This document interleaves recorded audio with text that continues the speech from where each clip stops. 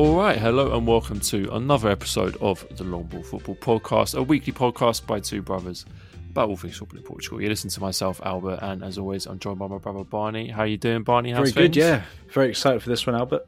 We've obviously got a special guest on, which, just a real pleasure to finally chat to him in person and get to meet the man. So, I'm very excited to chat to Matthew Marshall from Portugal.net. Yeah, Matthew, thank you so much for joining us. Matthew Marshall, Portugal.net's very own.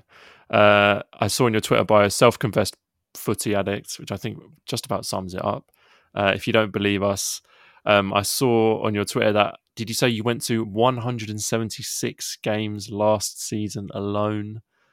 Premier League of football, Portuguese Cups, international football. 195. That was including Qatar and some of those international tournaments. But yeah, from July to July, it was 195. So it's not going to happen again this season. I guarantee you that. But I went about as hard as you could possibly go, and yeah, in the memory now. But I certainly had a great time doing it and learned a lot about football, not only in Portugal, but on the international stage too.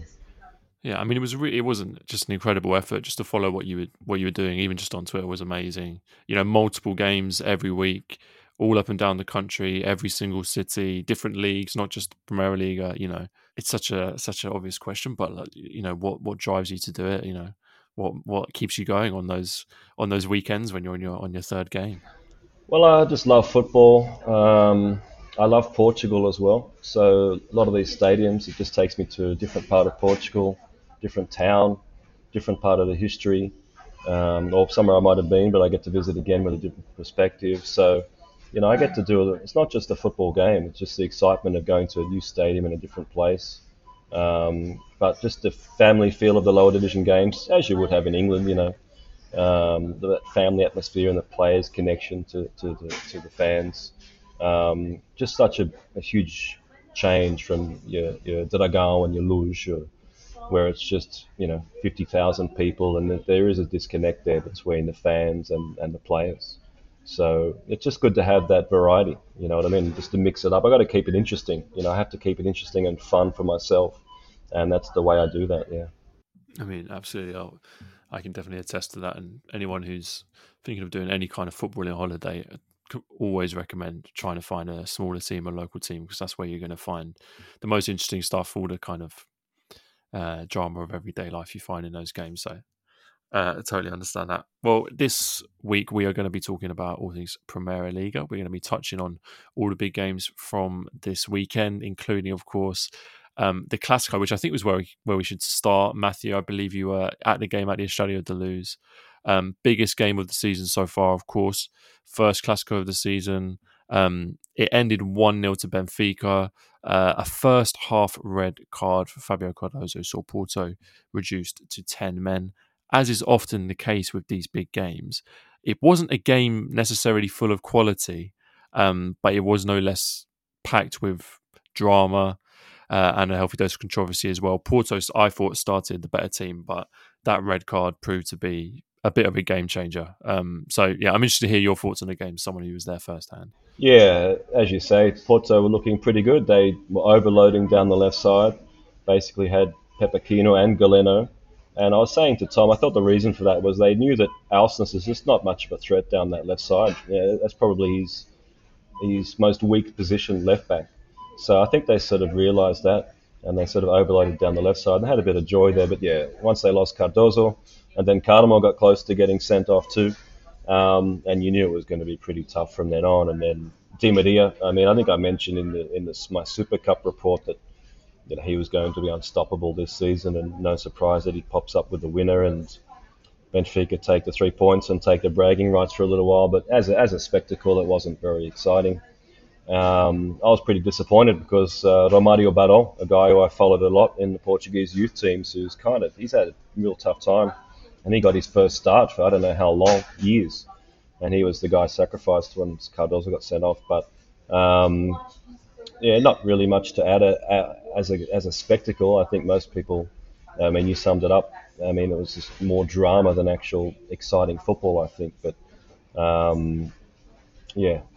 advantage Benfica at this early stage. I mean, Romario Barrow is so unlucky at this point. I feel like it wasn't that long ago when I can't remember who it was against, but he started a game and got injured and had to come off early. I'm pretty sure he's been taken off because someone else got red carded before as well. So that poor guy can't catch a break. I thought he was playing really well when he started the game, and he must have been so gutted to lose that opportunity. Barney, I'll come to you obviously. I'll be interested to hear from you afterwards, Matthew, actually. But the atmosphere, because we were experiencing the game in two very different ways. We're sitting at home watching the game on the computer, following along on Twitter. When that red card happened, it was one of the most sort of controversial decisions that has happened all season. I think I made my feelings fairly well known online. I wasn't really in line with the decision that the ref made. Barney, I'm interested what you thought of that. It's obviously a very contentious decision. I think the thing that for me is the way it came about. I'd always feel better if he'd given a yellow and then it got upgraded to a red through VAR. I think the fact that he went straight for a red, obviously it's very far away from goal, so there's a lot of ground to be made up. Neres is perhaps fortunate or very skillful in the fact that he gets that sort of touch to continue, continues in his path towards goal. And then obviously Cardoso's legs comes up and stops him from continuing. It's just a huge decision. It just feels like, as Matthew alluded to, we really wanted a spectacle of football for this game. This is as always, these games are built up to be the biggest games of the season, and it just feels like once again we're seeing a game dictated by a referee's call or decision. I don't feel as outrageous as you did, perhaps, Albert, but I do understand. I can sort of see where the red came from. It just didn't feel right that this game was suddenly completely changed and we had to deal with it.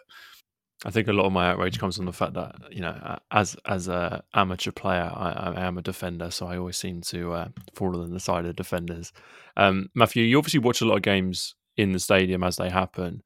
I'm interested in how the decision was received. Obviously not by Benfica fans, because I'd be very happy, but in the kind of the media section amongst other people, how the decision was received, but also it's kind of a wider question about refereeing in general in this league, and how often we see big refereeing calls and controversial refereeing calls have an impact on games, and whether there's perhaps atmospheres in stadiums which can contribute to that, or whether these referees are playing under extreme pressure, or whatever you think it might be. But whether amongst the games that you've seen over the years, whether you think refereeing does even have a problem, or if it's just something a lot of people online like to talk about. Very rarely do I go into decisions like that, controversial decisions. You'll probably notice from my match reports, I don't spend much time on them at all.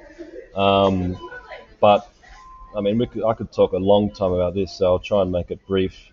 I think you'll probably find that they generally favour the big teams more, especially in the bigger stadiums. You'll also, and it's also a lot different for me, because in a lot of stadiums I have zero replays until a few minutes after the match, depending on what it is. But at Benfica, you've got these big screens in front of you, so I could watch it multiple times. And like Barney was saying, I mean, you could kind of view it many different ways. Was the guy coming across going to get there in time? Did Neres kind of dive anyway? Did Cardoso lift his foot up to sort of take him out? It's just a bit of it's subjective, I guess. But I mean, what I remember from it is that obviously, the people on the Porto bench going ballistic. I remember seeing that, maybe you saw this on the TV, where Conceição and some of the players, whatever, were looking at the monitor there in their dugout, and then they'd obviously seen something that was like, proof that it shouldn't have been a red card. So they run out and and honestly, more than the actual decision, and if it was a good or bad or right or wrong decision, I mainly look at it from a reaction from the coaches and the pressure they're trying to instill on the officials. That's mainly what I'm looking for when I'm in stadiums. That's what interests me more than was it a red or was it not.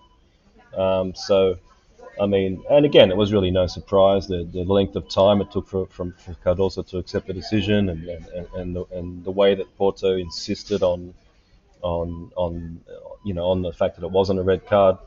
So yeah, I mean, like I said, I could keep talking for ages about that sort of stuff, but I don't want to sort of go on and on. So I was just going to say, it was, and sort of feeding off that, Pepe, the Porto centre back, posting on Twitter a picture of a circus afterwards, just sort of fueling that. And it's like I don't know. I don't know if we're all in agreement, but it just adds fuel to this fire of the whole refereeing standard in this league. It just doesn't help things. And I think Matthew's right to highlight the sort of the reaction from benches and the coaches and the staff, who are responsible for these clubs and how they just create this whole raucous around these refereeing decisions. It doesn't sit well. Yeah, the pressure applied on the officials starts before the match. There's a lot of time and effort by the media. Who's the referee for this game? Where's he from? And there's so much discussion about who the referee is before these big games that they build it up to a point where it's inescapable. And then, of course, once you have these decisions happen, and then obviously the big clubs, they just sort of fuel the fire, and then their fans buy into it. And it becomes a huge talking point. And after every game in Portugal, they're talking about it for hours and hours and hours. And you can imagine when there's decisions like this, that's a huge part of their discussion. But it doesn't matter what happens in the game; they still have to find something to talk about.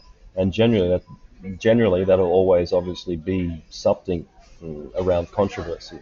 And if there's no controversy, they'll just invent controversy. So, yeah, I see it as a bit of a spectacle and a bit of a game, more than the actual was it a red card. Because at the end of the day, he gave a red card and Cardozo's off. So I don't see the point in really discussing it that much further. It is what it is. It happened. It does seem that whether this is a recent thing or not, that kind of discussions about refereeing, not just in Portugal, but obviously we saw big examples in the Premier League as well this weekend. And it is becoming quite a toxic situation, which I don't think anyone quite has the answers for. Obviously, as I alluded to, I think general consensus was that Porto were pretty much the better team in the first half of this game. I know going into the match, Benfica were arguably the better team on current form, but you can never rule out a team managed by Sergio Conceição in a big derby, and they really flew out of the traps in this game. I thought they were more dangerous, more aggressive. They pressed Benfica really well. Despite that, they weren't able to get a goal in the first half, and once they did get the player sent off, Benfica were able to capitalise. Matthew, I'm interested in your thoughts on Porto just overall this season, because they have started the season, in my opinion, quite weakly. I'm not sure if you'd agree with that. They do seem to have quite a lot of issues, especially defensively. Do you think a result like this, which was, let's face it, an opportunity if they were to win the game to really kick off their season and galvanise the group, do you think they'll regroup after this, or do you think it could be another setback for them? No, I mean, Conceição will use this as a rallying point. You know what I mean? He'll say what he always does in these situations. They're all against us. The officials, the whole league, they're all against us. That's what he does, and it's much easier for him up north because in Porto, Lisbon is the powerhouse, always has been, and Benfica are part of that. Sporting also to a lesser extent. So, he'll use it as more, again, fuel for the fire in that sort of respects. But I mean, there's no doubt that they're not as strong. I mean, losing Otavio was just massive. You just can't underestimate how important he was.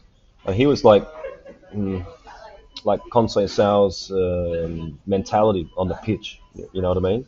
He was like the mini-me of Conceição. So, and I mentioned when I was in Milan how Conceição made a huge mistake by leaving him on the pitch in that game when he was, never going to get to the end of the game. He got sent off and then he suspended for the second leg. So, his relationship with Otavio, he was such a key player. Now it's kind of Galeno, but we still don't really know how their new signings are going to go. Nico Gonzalez and Varela in midfield.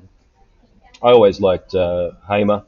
I'm not sure how much game time he's got. He's more of a luxury player, a bit like, he's bit of a high risk player. But if you can get the best out of him, then that'll be a really good thing for Porto. So, I mean, yeah, losing Otavio was just massive, and obviously they haven't got anyone else like him. So that's my main concern with Porto. And of course, how many late goals have they scored this year?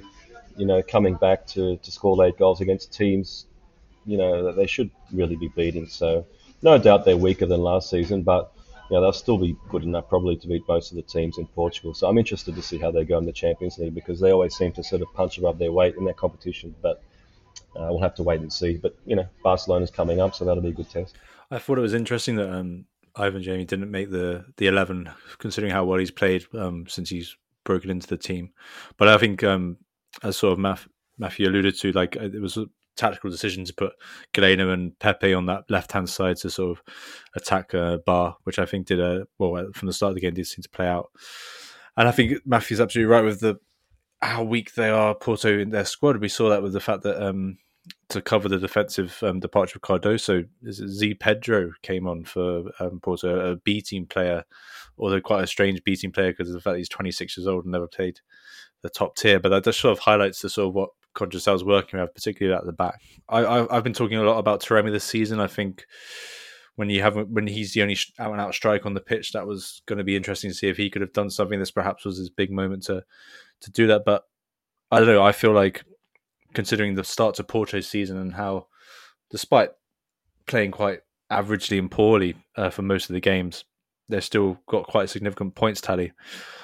Personally, I feel that this is quite a moment with Benfica getting this win. I think for Benfica needed this as well because they haven't quite been perfect yet. So this is, I think the result's quite interesting. I'm quite curious to see how they both teams play going forward now.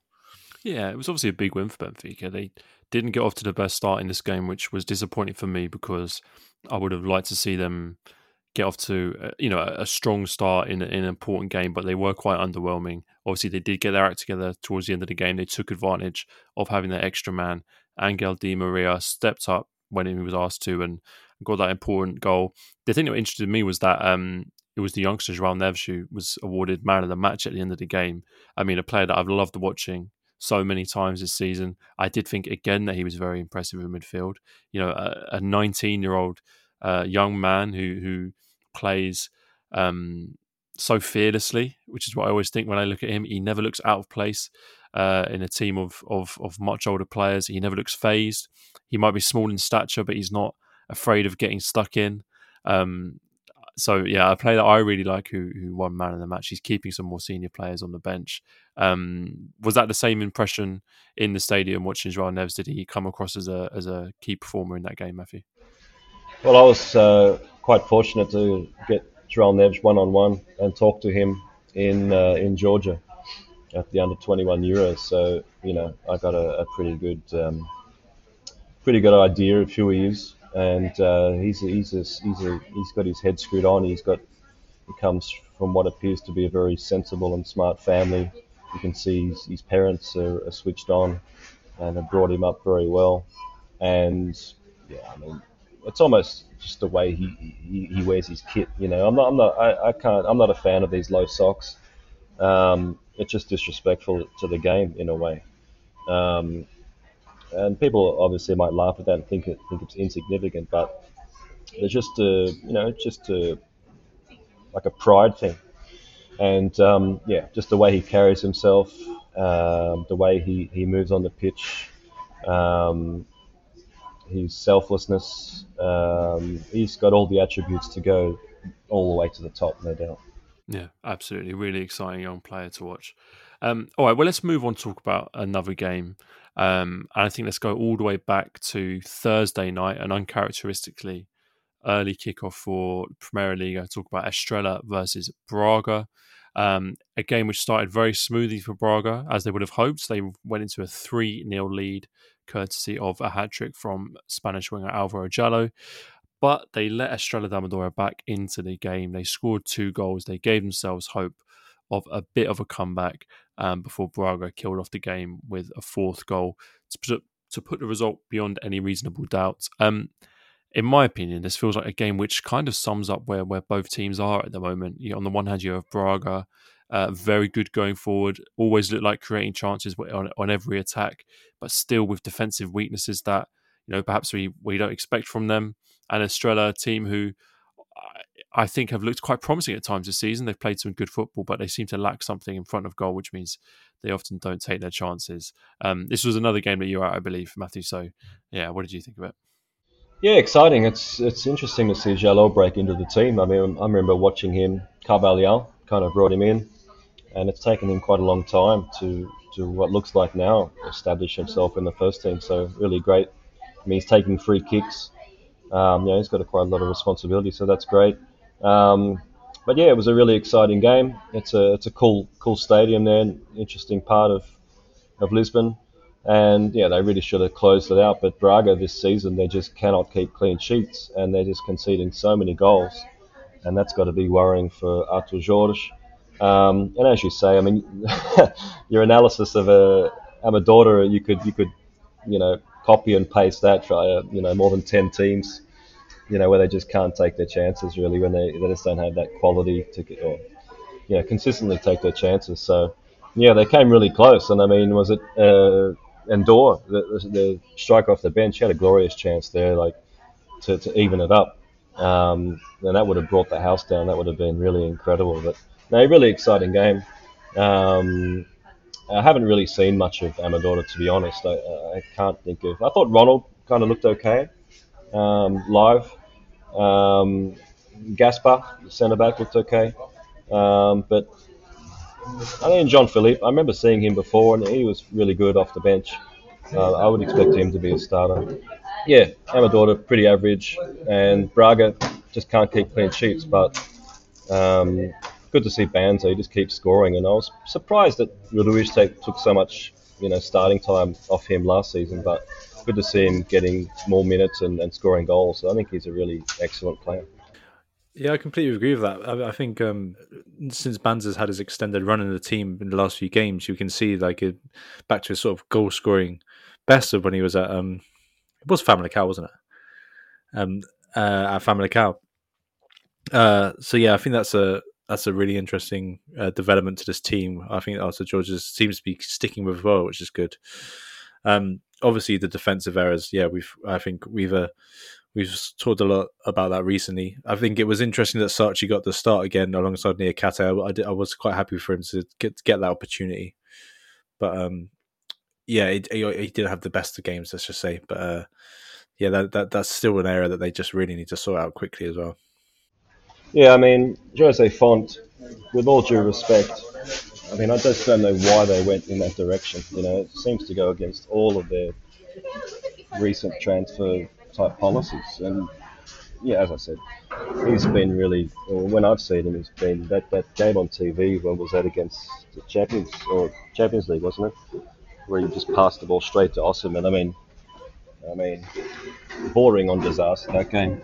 No surprise he got dropped, and I would expect Sarchi to continue there with Niakate. Yeah, it's a really interesting situation how Serdar Sarchi has almost found himself very quickly to be Braga's best defender, because last season defensively they weren't amazing, but Niakate, I thought, was a bit of a revelation and put in some really good performances. And even if you played with the likes of Tormena, I thought Tormena played pretty well. And then when you sign a player like Jose Font, I mean, even just on paper, it's hard to imagine anything other than at least him coming in and for Premier League standard being quite solid. But Niakate is not quite being himself. Tormena's gone.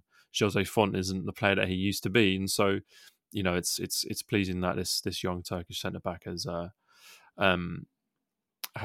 made a name for himself so far.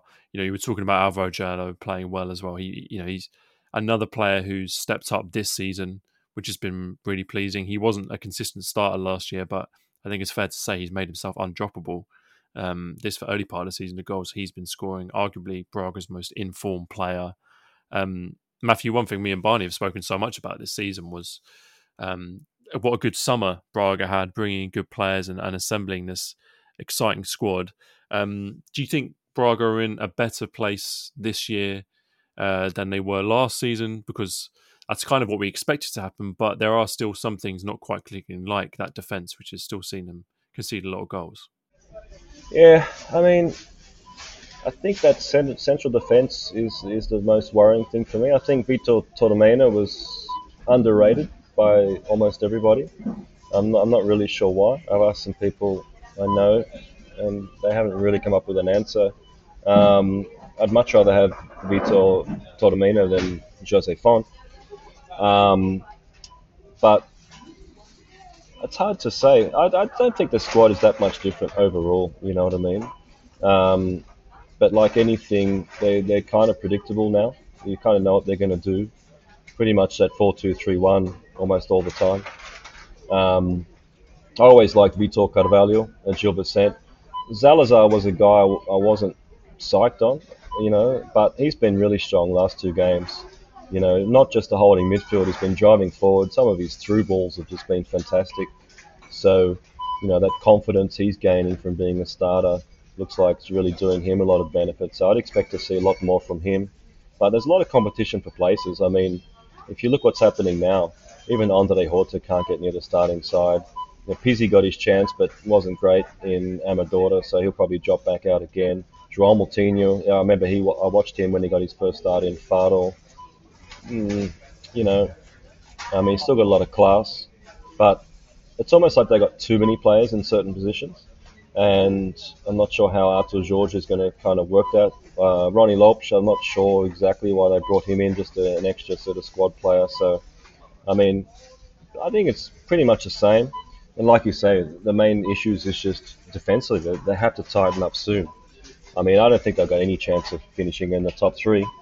So you'd have to say, from that perspective, it's a regression.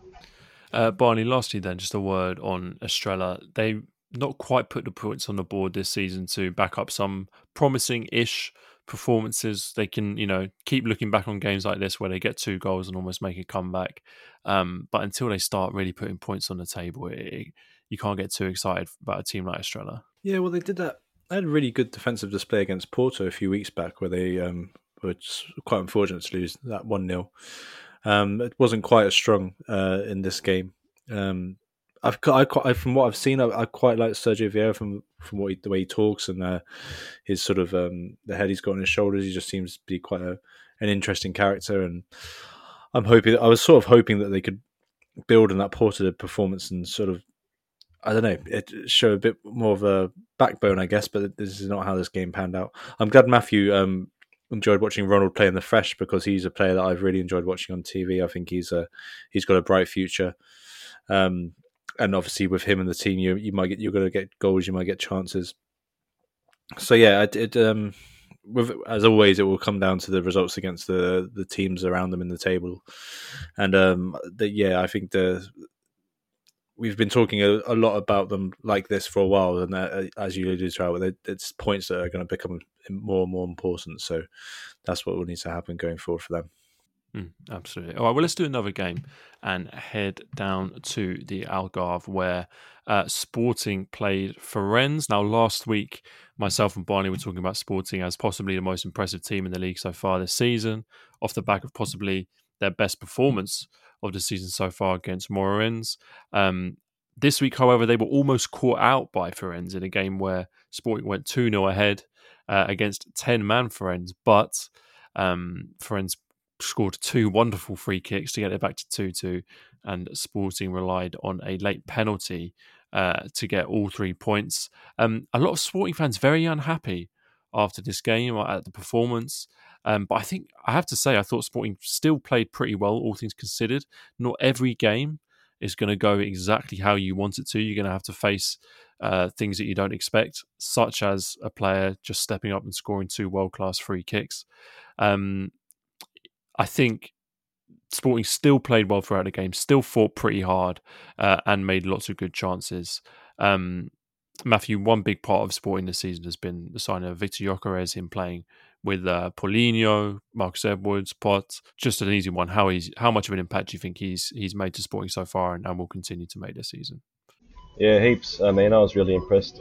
I saw him pretty early on. I think when I went up to Casapia, or when Casapia home match and Rio Mayor, and yeah, I mean, really, really impressive the way he can drift out wide and bring other players into play. Very intelligent player, strong, big, fast. So got all the attributes, and yeah, he's going to be a huge player for them. Really, really fantastic signing, and a couple of key signings here and there is really the difference between a good and a bad window for a lot of these clubs.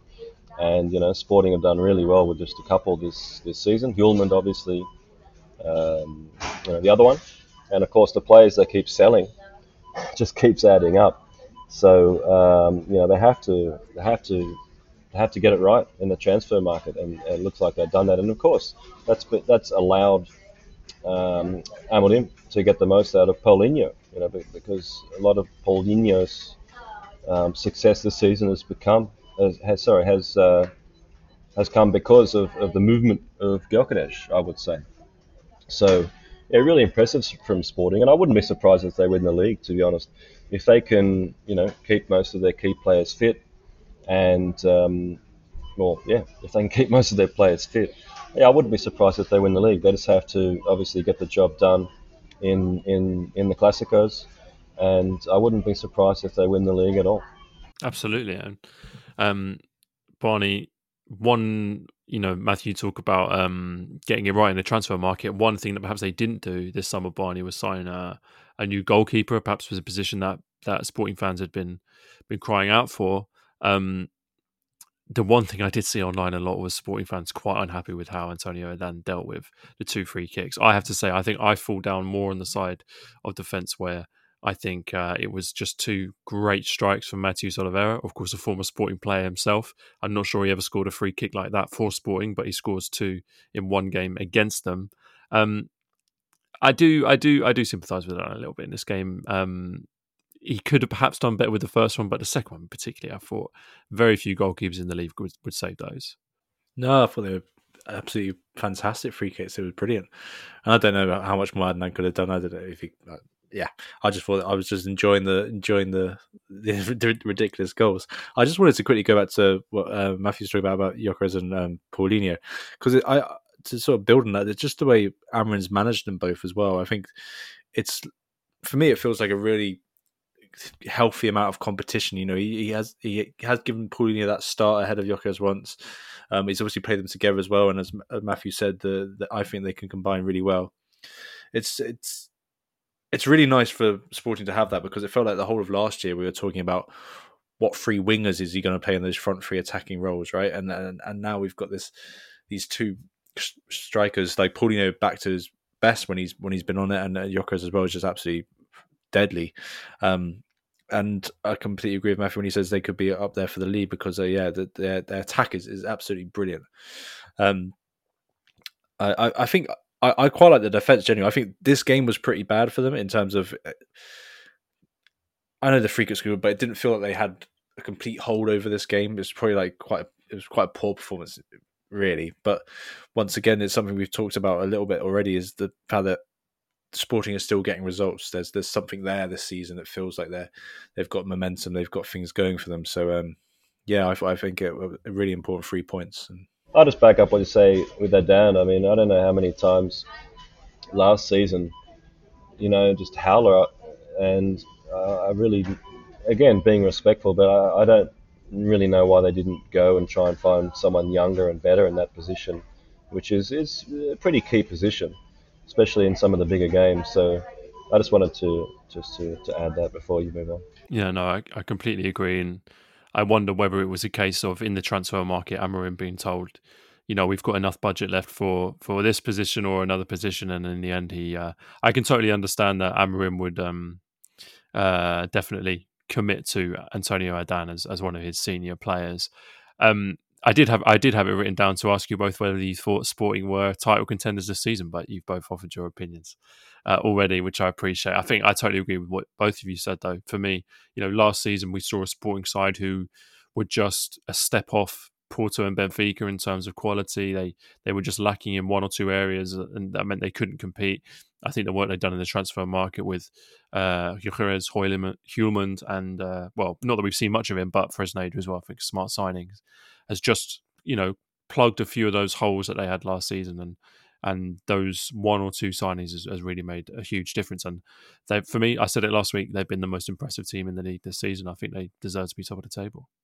And we're starting to see a bit of consistency in the 11s that Amorim's putting out, which we know he does like to settle on. But it felt like, as I alluded to last year, it was very rare there was the same 11 put out. There was so many changes to that. So yeah, with that's really helping them as well.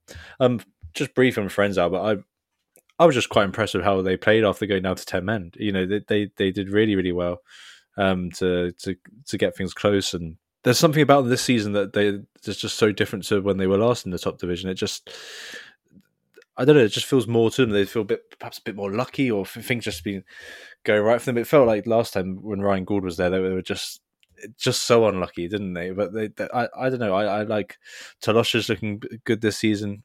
I've mentioned before, I like Bloomy, Matthias as well on the wing. There's some good players there this year, and it feels like there's a bit more to them. Definitely. Isidoro is the midfielder I like. But yeah, no, I totally agree. They've got a good little squad this year, and they're playing pretty well. It's really much a tale of home and away for them as well. And I was quite lucky. I saw their first 2 home games, or the first 3 home games, I think. First one didn't go well, but then they smashed Shards 5-0, and then they got that 3-0 win against Braga. So they're really the classic case of home and away. And I'm sure they're going to continue to be a real problem for teams down in the Algarve. Well, they're one of the few teams with outside of the big three which have quite a big home following, and it's always enjoyable watching their games and seeing the atmosphere, especially this game, the atmosphere when they were coming back and almost got that comeback against Spoil. It was really exciting. I want to try and touch on a couple more games before we finish. I think let's talk about Boavista versus Famalicão. Boavista, of course, one of the most talked about teams so far this season.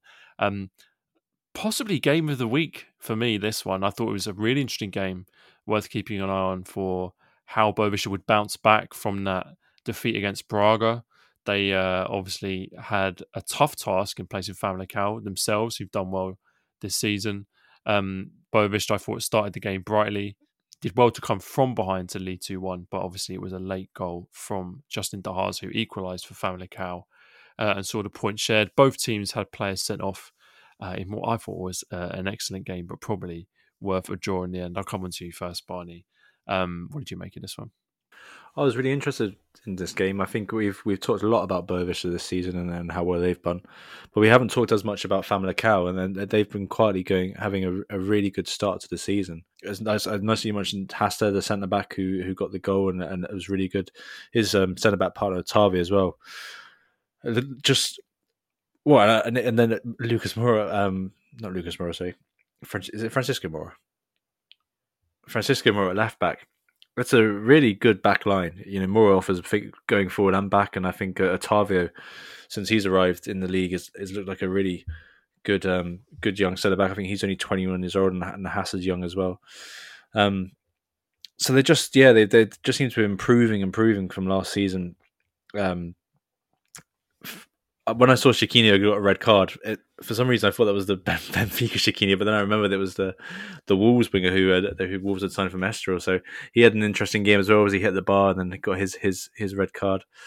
It was just a great matchup, Albert. I think these are 2 really interesting teams. I think part of me is leaning towards Boavista potentially not doing as well as they had at the start of the season as time goes on, but Famalicão look like they've got a lot of talent there, a lot of young players and a lot of new signings who look exciting but not quite unearthed yet, and a lot of players who've been there for a little while who are just looking better. About Yusuf, in particular in the midfield, is one of my favourite players in this league. And yeah, good point for Famalicão. Matthew Boavista obviously flew into this season. They were riding the top of the table until just a couple of games ago. It's such an interesting club to follow because they seem to always have the shadow of financial trouble hanging over them. You know, even this week alone, we saw they had to cancel 2 training sessions because unpaid wages for medical staff or for stadium staff. And yet on the pitch, they continue to put in good performances. Perhaps last season was a bit unremarkable, but they were never really part of a relegation battle. And this season, again, they had a transfer embargo, which meant they weren't able to sign any new players. And yet still they put in great performances. From what you've seen in the season, what do you make of them? How much of their success is down to the manager as well, Petit, that experienced manager who's seen it all and is able to steer them through, on the pitch at least, troubled times? Yeah, I think he has to take all the credit for the success they've had early this season. To be fair, I haven't seen them live this season. I don't think I've even seen much of them on TV, but their squad hasn't really changed, as you say, because they haven't been able to sign anyone. And again, I was just looking through the players, and of course, you know, Mangash was a really important player for them last season. NG, top scorer. I've always enjoyed watching Kenji Gode as well.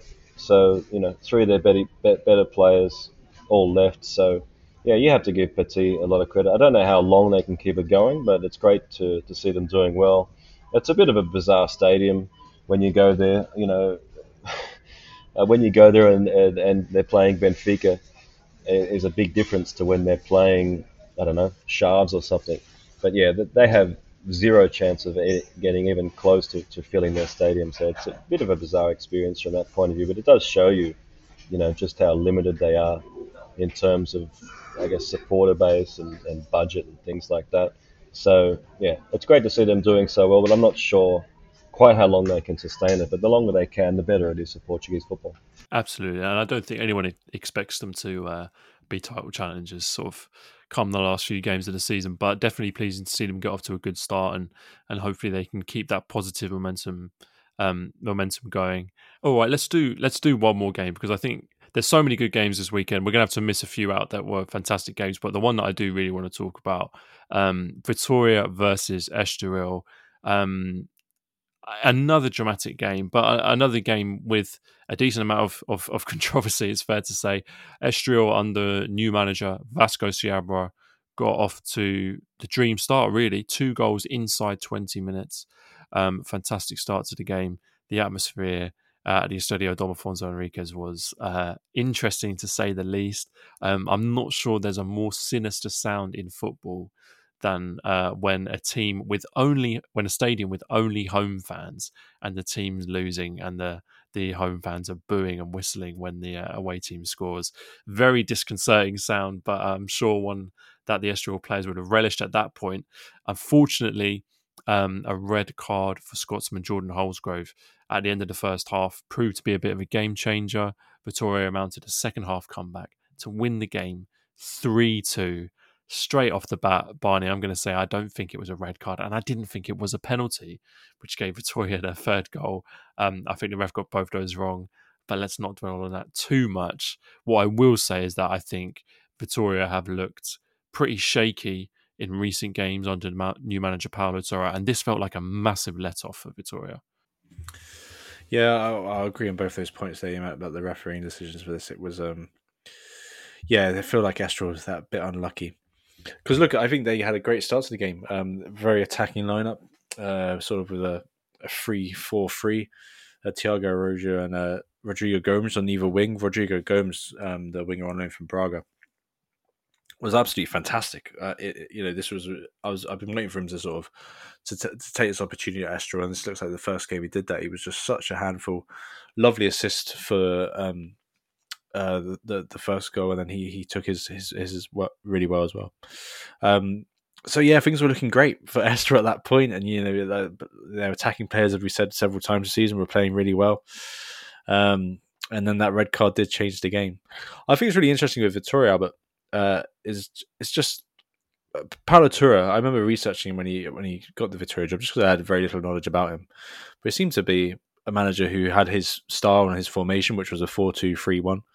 But he seems to have kept with Moreno's 3-5-2 or formation. That just I understand you've got to have some transitional period, but it also feels like you've got to put your imprint your own sort of style on the team at some point. And when they were 2-0 down and the red card came about, he then decided to make a few changes, switch the formation up, bring Safiri on as well, like another striker, and they looked instantly better. Obviously, they had the man advantage, but still, it just felt like then the momentum shifted a little bit. And yeah, I think we need to see a lot more from Paulo Torre. I think he needs to really shake things up, because it was a bit of a let-off getting the way Estoril allowed them to get back into the game. And as you mentioned, a very fortunate penalty at the end, but Safiri did well to put it away and get an important goal, which he's done a few times for them in the past. Matthew, I mentioned the atmosphere at the Dom Afonso Henriquez. Vitoria, a very difficult club for any manager, for any player, very demanding fan base. They want success. They want the team to always do better. But they haven't really kicked on for, it feels like, the last three or four seasons even. They've always been hovering around 7th, 6th place. I haven't personally seen much improvement from them this season. What do you think about Vitoria? Do you think there's another level that this team can get to? Well, to understand this club, you just have to understand the disastrous financial position they're in, and what it's done to this club, and what a long road it's going to be for them to get back anywhere near challenging for top four. The president, I'm sorry, I can't remember his name off the top of my head. Um, I think is a very smart guy, and I think he's doing a great job. But it's going to take so much time because he inherited just a complete disaster. And if you just look at this season, I mean, Bamba and Amado, you know, they're two best players, both in that back three, gone. So it's very very difficult for any manager. Moreno obviously got out of there in a hurry. Didn't think he could take the club any further. So, Tuta hasn't really inherited a great situation here, and it's going to take a lot of time. So I would expect to see a whole lot more inconsistency with Guimarães. But yeah, it's such a brilliant part of Portugal. It's such a unique place. You're not going to see any Benfica bars in Guimarães like you do, almost every other, town and that in Portugal. They're fiercely independent, and it's great, and they deserve a whole lot better on the pitch, no doubt about it. So I'm looking forward to. I haven't been up there for a while, but I got some friends up there, and I'm looking forward to hearing what they have to say, and having another game in that stadium, and hopefully by then, they're playing a bit more consistent football and getting more consistent results. Barney and Estoril, obviously, we're all keen to keep an eye on them under Vasco Seabra. We know this is a team that can attack. We were talking about it earlier. They've scored 14 goals this season, one of the best in the league, and yet they sit second bottom. I think that tells you everything you need to know about their problems so far. Seabra's going to need to bring in some defensive stability. However, they would have been very pleased with that first half. 2 goals from 2 very good young players. They have got a lot of young players on their books, very good young players. And I think Seabra's job is going to be, can he harness the ability that those young players have, couple that with some stability and some security to try and shore up the defence and stop leaking goals, because they're scoring 2 or 3 goals a game and not getting any points. Yeah, I mean, it feels like they're a very top-heavy team. You look at the talent they've got in the midfield and the striking and the wingers. There's a lot there. There's lots of players to fight for places as well. But yeah, defensively, they've looked an absolute shambles this season, and Seabra really needs to work on that. It would just be, I think it's just a question of him working out the system he wants to play, sticking with it, and trying to build. There was a time where I quite rated Alvaro and Vital, they're 2 young centre backs, but I think I haven't seen enough of them this season at all to sort of have much confidence. But yeah,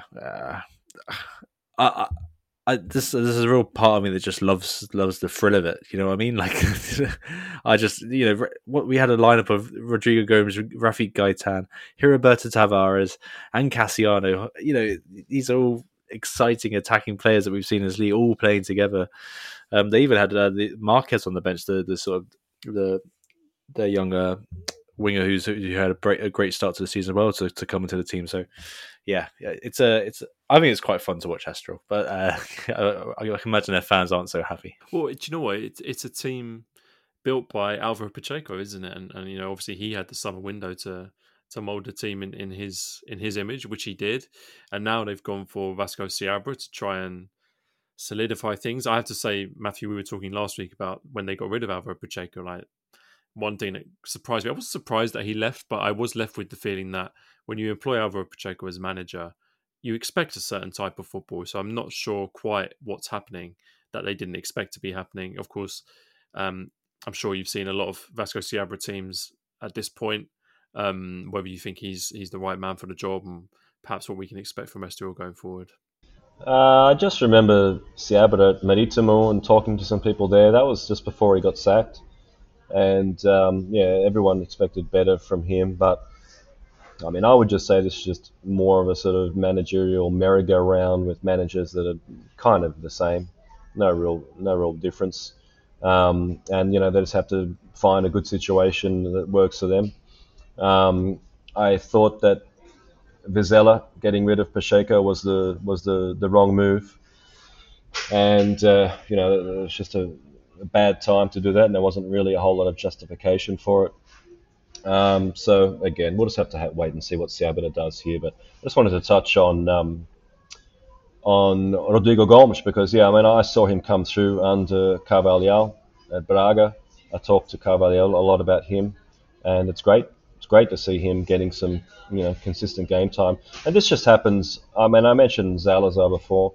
There's just so many players I've seen that have been, they've never been able to nail down a starting spot. And as soon as they do, whether it's in this situation on loan, it just gives them that confidence that they've been needing, and they just start flying.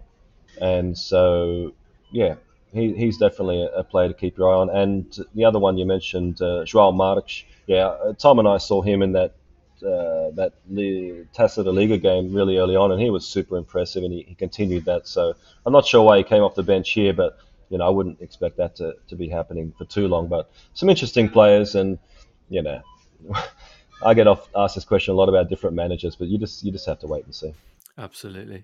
Well, I think that's going to be about all we've got time for this episode. Before we go, we should say a big thank you, Matthew, for joining us.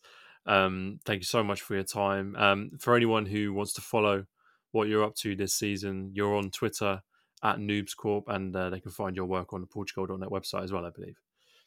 Yeah. I'm not doing anywhere near as much as I was last season, but if anyone's interested, obviously you can just follow my travels on Twitter. Every game I go to is pretty much. I don't really post anything else. It's just, I'm at this stadium, I'm at this game, and then something happened after the game. And I like to throw in a lot of Portuguese stuff as well, Portuguese history and things like that. So if that's what you like, then come along for the ride. Well, I think it's our audience is the perfect one for that, and you're definitely underplaying it a little bit. It's Matthew has a fascinating Twitter page about all the clubs that he goes to, small clubs, big clubs, all over Portugal, but then of course for international tournaments and all over the world. It's definitely fascinating. So thank you so much, Matthew, for joining us. Let's leave it there for today. Of course, as always, if you've enjoyed listening, drop us a little review on Apple Podcasts, give us a star rating on Spotify, share the show with your friends, all of that stuff. But it just leaves me to say thank you very much for listening, and we'll see you next week.